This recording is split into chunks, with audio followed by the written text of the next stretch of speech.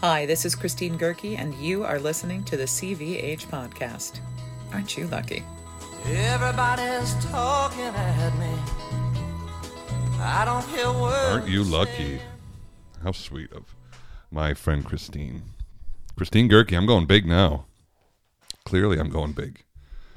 I started asking, I've asked a lot of friends. I still got some more, but I'm like, sort of putting it off, like, maybe this is a pain in the ass for them or something. But what's so great about pandemic time is that everybody's just completely free to help. There you go, Christine Gerke. We actually went to the same college, not at the same time, but very, very close to each other. And, by the time I got there, she was on her way, and she was a humongous inspiration to, there just weren't that many singers at my college to begin with, but she had been, one of them had passed through before me, and we heard all the stories and all the great things, and that was very inspiring. So, for the little college that we went to, I am definitely the second most famous singer. Sweet Christine. Back from Chicago. That was something. That was a week. That was like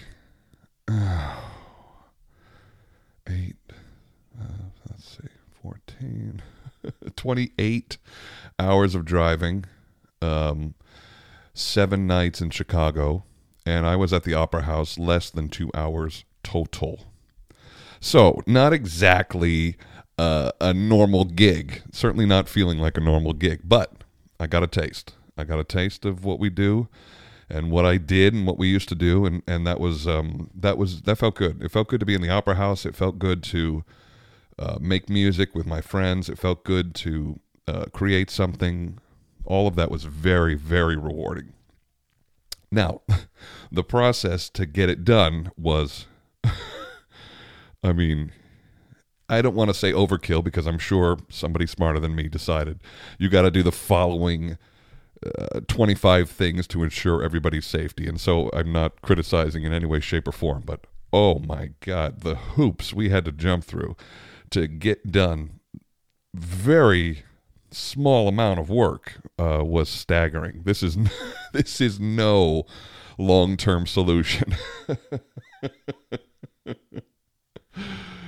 I had to get a test before I left here. Like, had to go get the long, not the rapid test, but the long test. The 4-inch Q-tip in the nose. And I had to produce those results before, as soon as I got to Chicago, or right before I got to Chicago, I had to produce those results. And then I had to get to Chicago and immediately quarantine for 3 days. So I sat in the hotel room for 3 days, basically, just sort of watching time, watching the end of the world take place on my television. It was a good thing I really had nothing to do. It was just so I could just watch the TV and in one moment completely believe what I was seeing, and at the same moment just being absolutely dumbfounded and distracted. This is not a political show. It's not fun for me to talk about politics or get into politics. I don't like it. I don't like what it does to friends. I don't like what it does to family. It's very, very divisive, and people say things that they just believe so deeply in their heart. But I'm not somebody who can let ideology or religion get between me and people I love, and so it's much better in polite society not to get into any of this shit. However, what a fucking shit show. I had no... I always believed that this clown could have some clown-like followers who did clown-like things, and that's sort of exactly what happened. But I think I'm just more embarrassed for the lack of planning on these people's parts. They seem to like get into the building and then immediately be like, fuck, we got in the building. What do we do now? Let's take some selfies. We've risked jail time. Let's make sure we document it really clearly. Did they think that there would just be no arrests and that you would just go home and Trump would just grant you pardon? I mean, these people definitely have to be made an example out of, right? You can't just slap them on the wrist. This has to be like serious punishment, or else you'll see this happen again. I mean, there's probably a 5-mile barrier around the Capitol building now that nobody will ever be able to pass again. But holy shit, like, it was selfie time. I was just embarrassed. I was embarrassed for them. Most of the people that went to this thing didn't go in the building. Most of them maybe didn't really have a large clue of what was going on. Some of them did, but, for the most part, a lot of people just went up, and I have never been to a political rally. I don't know what it's like. I imagine in the cold out there in D.C., there was a bit of drinking going on and not a ton of bathrooms. I thought the first thing a lot of the people would do is go use those nice Capitol bathrooms. Like there might just be a line of female protesters just wrapping around the building, everybody trying to use the nice warm bathroom. Oh, I have to laugh because it was just so fucking ridiculous to see these people painted and wearing like, war outfits and later on learning there's weapons involved, and oh man, I would have thought that if you breached the door, somebody would just shoot you. If you're not supposed to go in there and then you go in there, you're just like, especially if it's a mob. I would think if you just shot the first one, everybody else would have gone running. It was really something. There was like a major breakdown of security. That was so weird to look at. Oh. Like I said, I don't like to get political. I don't like to hear it. I don't like to hear myself talk about that stuff. I don't like to hear other people talk about it. My feelings are often man without a country, where I'm as socially liberal as a person can get, and then fairly fiscally conservative. I don't like people spending my money for me. I have lived in Germany and I have lived in America, and I can tell you the healthcare system in Germany is far superior. However, my taxes in Germany were ridiculously high. Not double, but definitely up by a third compared to what they are here. And a third of my money is way more than what my premiums cost here. So this system, for me, is a hell of a lot cheaper than some socialist system. But I do understand the people's need for it. It's hard to imagine that healthcare isn't a right. Anyway. It's all for people who are a lot smarter than I am. But that was something to watch. What a shit show. I can't help it. Just like driving to Chicago, I often I drove right across the middle of America. And so often you see like trailer parks near the highway. Or you get off in some podunk town to fill up on some gas and you go, right. America has a lot of poor people. And you see that, and then you sort of understand how they gravitate towards somebody who's belly aching really loud. It sort of made better sense to me anyway, after being reminded that so much of America lives pretty poorly. It's easy to forget that when you're in your nice big house. Anyway, singing, opera, Friends, Chicago. That's really what the whole thing was about. And the process for working was a joke. I mean, it was just out of control. Testing, there was like a 4-page questionnaire that I had to fill out every day to even get in the building. Rapid COVID tests. I mean, it was endless. And then I actually sort of felt like there was, like I was being monitored as to how close I got to people. I did manage to hug a couple of people, masks on, heads turned, but I did manage to connect with colleagues and friends, and that felt really good. It was nice. It was nice to just feel connected to that space, that space at the Opera House that I've known for so long. And, the halls are empty. It doesn't have the same vibe, but there is a sense of home there, and it felt good. And I was the only one allowed to take their mask off. I was very special. I don't think anybody else took their mask off except for me. I didn't notice that. I mean, not even the maestro. It was really something. Yeah, less than 2 hours. And honestly, if I had known what a big deal an operation this was, I probably would have been way more nervous. But I walked into my recording day, and there's 3 giant HD cameras and all this incredible lighting, and they had set a stage, and all of a sudden I really felt like I was in a movie studio or a television studio. The few times that I've done like little local morning news shows, you know, out in Dallas or Arizona, where you're just with the local beauty queen, you know, plugging the show that you're doing.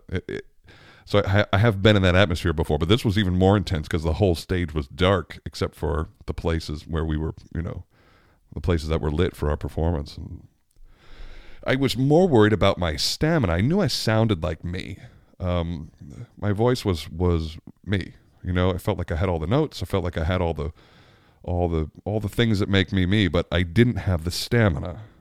And singing, when we had to record for an hour, and I did have some concerns. But I survived it. I think I did the magic trick. I've been doing the magic trick for a long time, so I think I worked it out. But it was tough. Towards the end, I just felt just out of gas. It had been a while.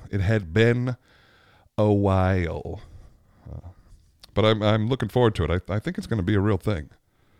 It certainly seemed that way. But I never at any point saw any colleagues inside the building. We were all did everything separate. We recorded a quartet that's going to get spliced, I guess, and put together. We listen to a track so that it's all together. I guess they're going to put us in boxes on the screen like the Brady Bunch. I really have no idea. But the aria felt great, and we even got to splice that a little bit. You know, like, hey, let's try the ending again. Let's try the middle again. That was good. So whatever you see will be a document, not a live performance. I got a couple of shots at the high note, which I appreciated. It felt strange, but it also felt really good just to be inside. And while I was up there, since everybody's having like, you know, a ridiculous amount of COVID tests, I managed to get 3 podcasts in, which I'm going to roll out in the coming days. And I got to see my buddy Zach Nelson. He sat down with me. We got into it. Hilarious, fantastic guy. And then a very old friend, Corey Bix, rolled in. And again, we just had a blast. We ordered up some ramen. We probably drank too much, all of those things. And you'll get to hear those. They turned out really well. And just the sitting down with pals was really just exactly what I wanted to be doing. I don't want to be doing this where I'm just yakking straight at you. But to sit with friends and just chat was I don't know, the time flew by. I mean, you can see the last episode with Quinn was nearly 4 hours. And honestly, we could have gone longer. Not that anybody needs... Nobody needs more of that. But we definitely could have done that. It was good. I'm going to roll those out this week, and everybody have a listen.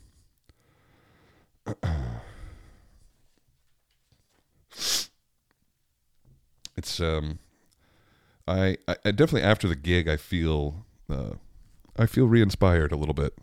You know, we just had been out of this game for so long. It was you know, just motivation started to drift away. But I'm definitely feeling re-inspired and remotivated to getting my work done, even though I continue to see more things canceled all the time and hearing from more friends about more stuff getting canceled. I have a feeling we just went back too quick, and that the reality is this is a big shit show until we can get back in the theater. I do appreciate the content. I do appreciate everybody doing something to stay present. I certainly have my podcast here to make me feel connected to something, using my voice, talking to an audience. That helps. So I understand our need to have these little projects. They're important, but this is not what we do. This is no long-term solution. The second we can drop this stuff, we better. But you know, it just feels like we're in the final push now. You know, there's a vaccine. I don't know if anybody's getting it, but it certainly exists. And I thought once it exists, we're at least we're getting closer. We just got to be stabbing people in the arms. My father was telling me when he joined the Air Force and they had to go do their physical one day, he said, you're all lined up. You know, hundreds of guys are lined up wearing just their shorts, and they're walking in a line, and they don't even break stride. You just all of a sudden have two guys on either side of you, and they both jam giant needles into your arms and vaccinate you for the bubonic plague. You know, like just give you everything because you might have to travel overseas, and they just give you everything. And he said it was like a factory. Just walk through and just getting jabbed in the arm. I thought we need a little bit of that. Like, let's just line up the old folks and just start sticking them. If anybody's nervous and doesn't want to get it, good, don't get it. Make room for the next one. Just put your hand up and say, I'm not going to take it, so then we can just progress forward and give it to the people who want it. Because only an insane person wouldn't want it. We got to get back to it. Doesn't everybody want to go back to the bar? I want to go back to the bar. I got up to Chicago and I couldn't go anywhere. Everything was closed. But they did have this... it was actually comical. I hadn't seen this yet. Because I went to New York in September, and so I saw a lot of outdoor seating, which was totally acceptable in September. It was perfect. You didn't need heaters. You didn't need an awning. You could just sit at your table outside and eat. And in Chicago, like if your tables are physically outside of the building, but then there's an awning and plastic covering on all sides of you, and then heaters and... and the air is circulating, and I mean, you're effectively indoors. It's not just because your tent is in the parking lot doesn't mean you're outdoors. You're still in your fucking tent. And so it was, yeah, I guess technically it's outdoor seating, but it's 100% indoors. I mean, if you could take your jacket off and sit down in Chicago in the middle of January, you're not really outdoors. But whatever. It was awful walking around Chicago. I stayed in River North, or I was up by Rush Street, actually. What is that called? Streeterville? God, I don't know. I don't know the neighborhood. Up Rush Street, Michigan Avenue area. And it was dead. I mean, just dead. There's weird barricades on certain streets. There's parking, no problem parking anywhere you want. Street parking everywhere. Garages were all empty. There was just hardly a person down there. There was no congestion whatsoever that I experienced, and I was there waiting for something to happen for a week. But I never, the places that I only went into I went into a liquor store, and I went into a Walgreens, or a CVS rather. That was it. That was the only businesses that I went to. Had some food delivered, Amazon Fresh delivery. No, that's not true. I did step into a Trader Joe's. But otherwise I just didn't go into anywhere, and you really couldn't. It was amazing how many restaurants are just gone. They're just gone. I was seeing, retail space available signs everywhere. Retail space available immediately. And you could just see the remnants of a broken down restaurant inside. It felt really strange. It's a nightmare. It's a nightmare for people who have just establishing a restaurant in a major city is already a task set up for failure. And then if you're lucky enough to be around for a while and turn a profit and make some money, and then this thing just gets shut down. I mean, you can't make your rent. What are you going to do? How long before it's time to close it up?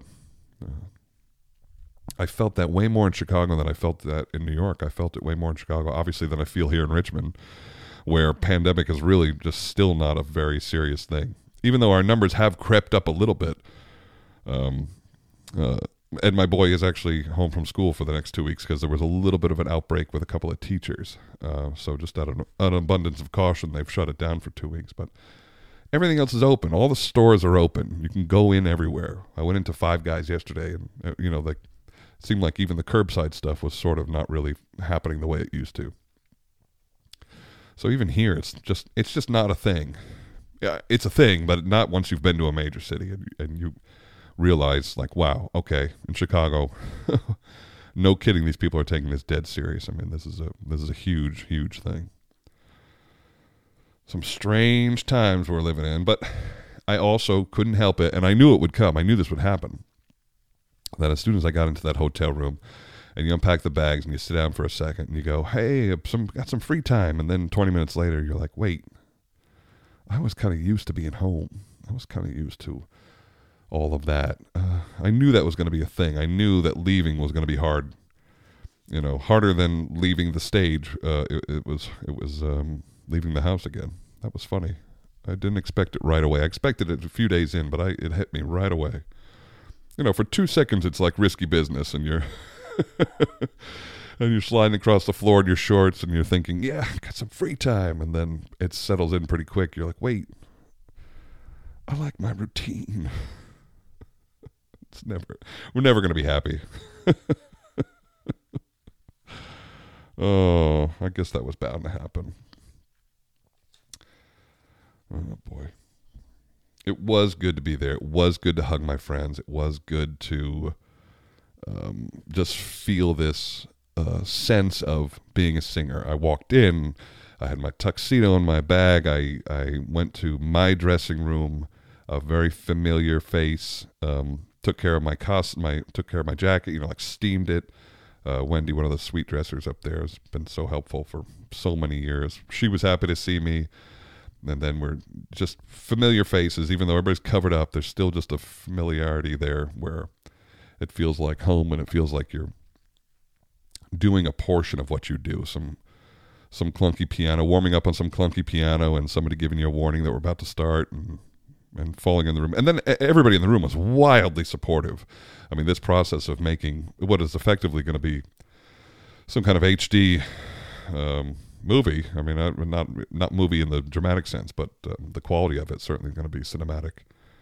There was a camera on a big boom, you know, like a big long, you know, floating camera that's getting, you know, flown around my head while we're singing, and you know, getting notes from directors about eyes. You know, there's a maestro in the room, and I'm intent on staying with him, mostly because I'm such a hard time hearing to begin with, and then it's just pianos, which makes it worse. And so my intent is to keep an eye on the maestro, but I ended up having to learn that eyes darting between a camera and the maestro over to the left is very distracting for the person watching, and so. You know, we've sort of worked it out where the maestro was literally right behind the camera I was supposed to look at, which was strange, you know, but effective, I hope. Yeah, the whole thing was, it felt, I was so supported and felt very, very in my world, but very uncomfortable in the distractions that existed. Yeah, it's not that I haven't had a camera on me before, but it's usually just a camera filming a live performance, and you just do your performance, and they happen to capture it. This was very specifically playing the cameras, and that's a whole new beast. I'm not sure that's what I do. You know, maybe some people are really good at it, but I think my face and technique are good at about 50 feet. That 10th row of the audience is right where I start to shine. I don't like people being able to see me sweat or, you know, see me glued to the maestro because I'm feeling insecure about what I'm hearing. I've always dealt with bad ears, not bad ears, but just, you know, once you start to sing, it's really all you can do is to hear yourself. There's so much noise going on in your head that it's difficult to get the nuance of the orchestra or the piano or whatever's playing with you. And so that maestro is imperative. You need to know his pattern. You need to know where the beat lands. You need to know how far ahead or with the maestro the person that playing is, the piano or the orchestra. And so, you know, each conductor is different. You need to figure out exactly so that you're landing in the same spot. You know, you need to be able to land in the same spot, especially for somebody like me who struggles with their hearing. And I'm not special. Plenty of opera singers have terrible ears. I mean, we've been screaming at each other's faces for 15 years now, and so you know, it's no surprise that some high partials are missing. Just a coffee. It's early over here. But back home, feeling re-inspired. I reached out to a famous friend, so all my intros are just by super famous people now. and we're here. CVH Podcast continues. I'm going to roll out the other shows with my pals this week and next week, and I don't know. I've got talks with a pal of mine who's not too far, thinking about coming up and staying for a little bit and doing a couple shows with me. I'm not going to say his name because I don't want to get you all excited, but definitely working out this idea that somebody's going to join me in here for a bit. One of the more hilarious people in this world. So there's a little teaser. I know you're all interested in that. At Van Horn CVH and all the other things. Who cares? Nobody cares. I don't care. Yep, you know, almost got to see a revolution. But instead we saw some clowns taking selfies. Celebrity culture has ruined America. This is the best we can come up with. Break down the door, take some selfies. Bunch of clowns. Oh my God. That'll do. I love you for listening. Thanks for checking in, and more soon. Take care, everybody. Bye.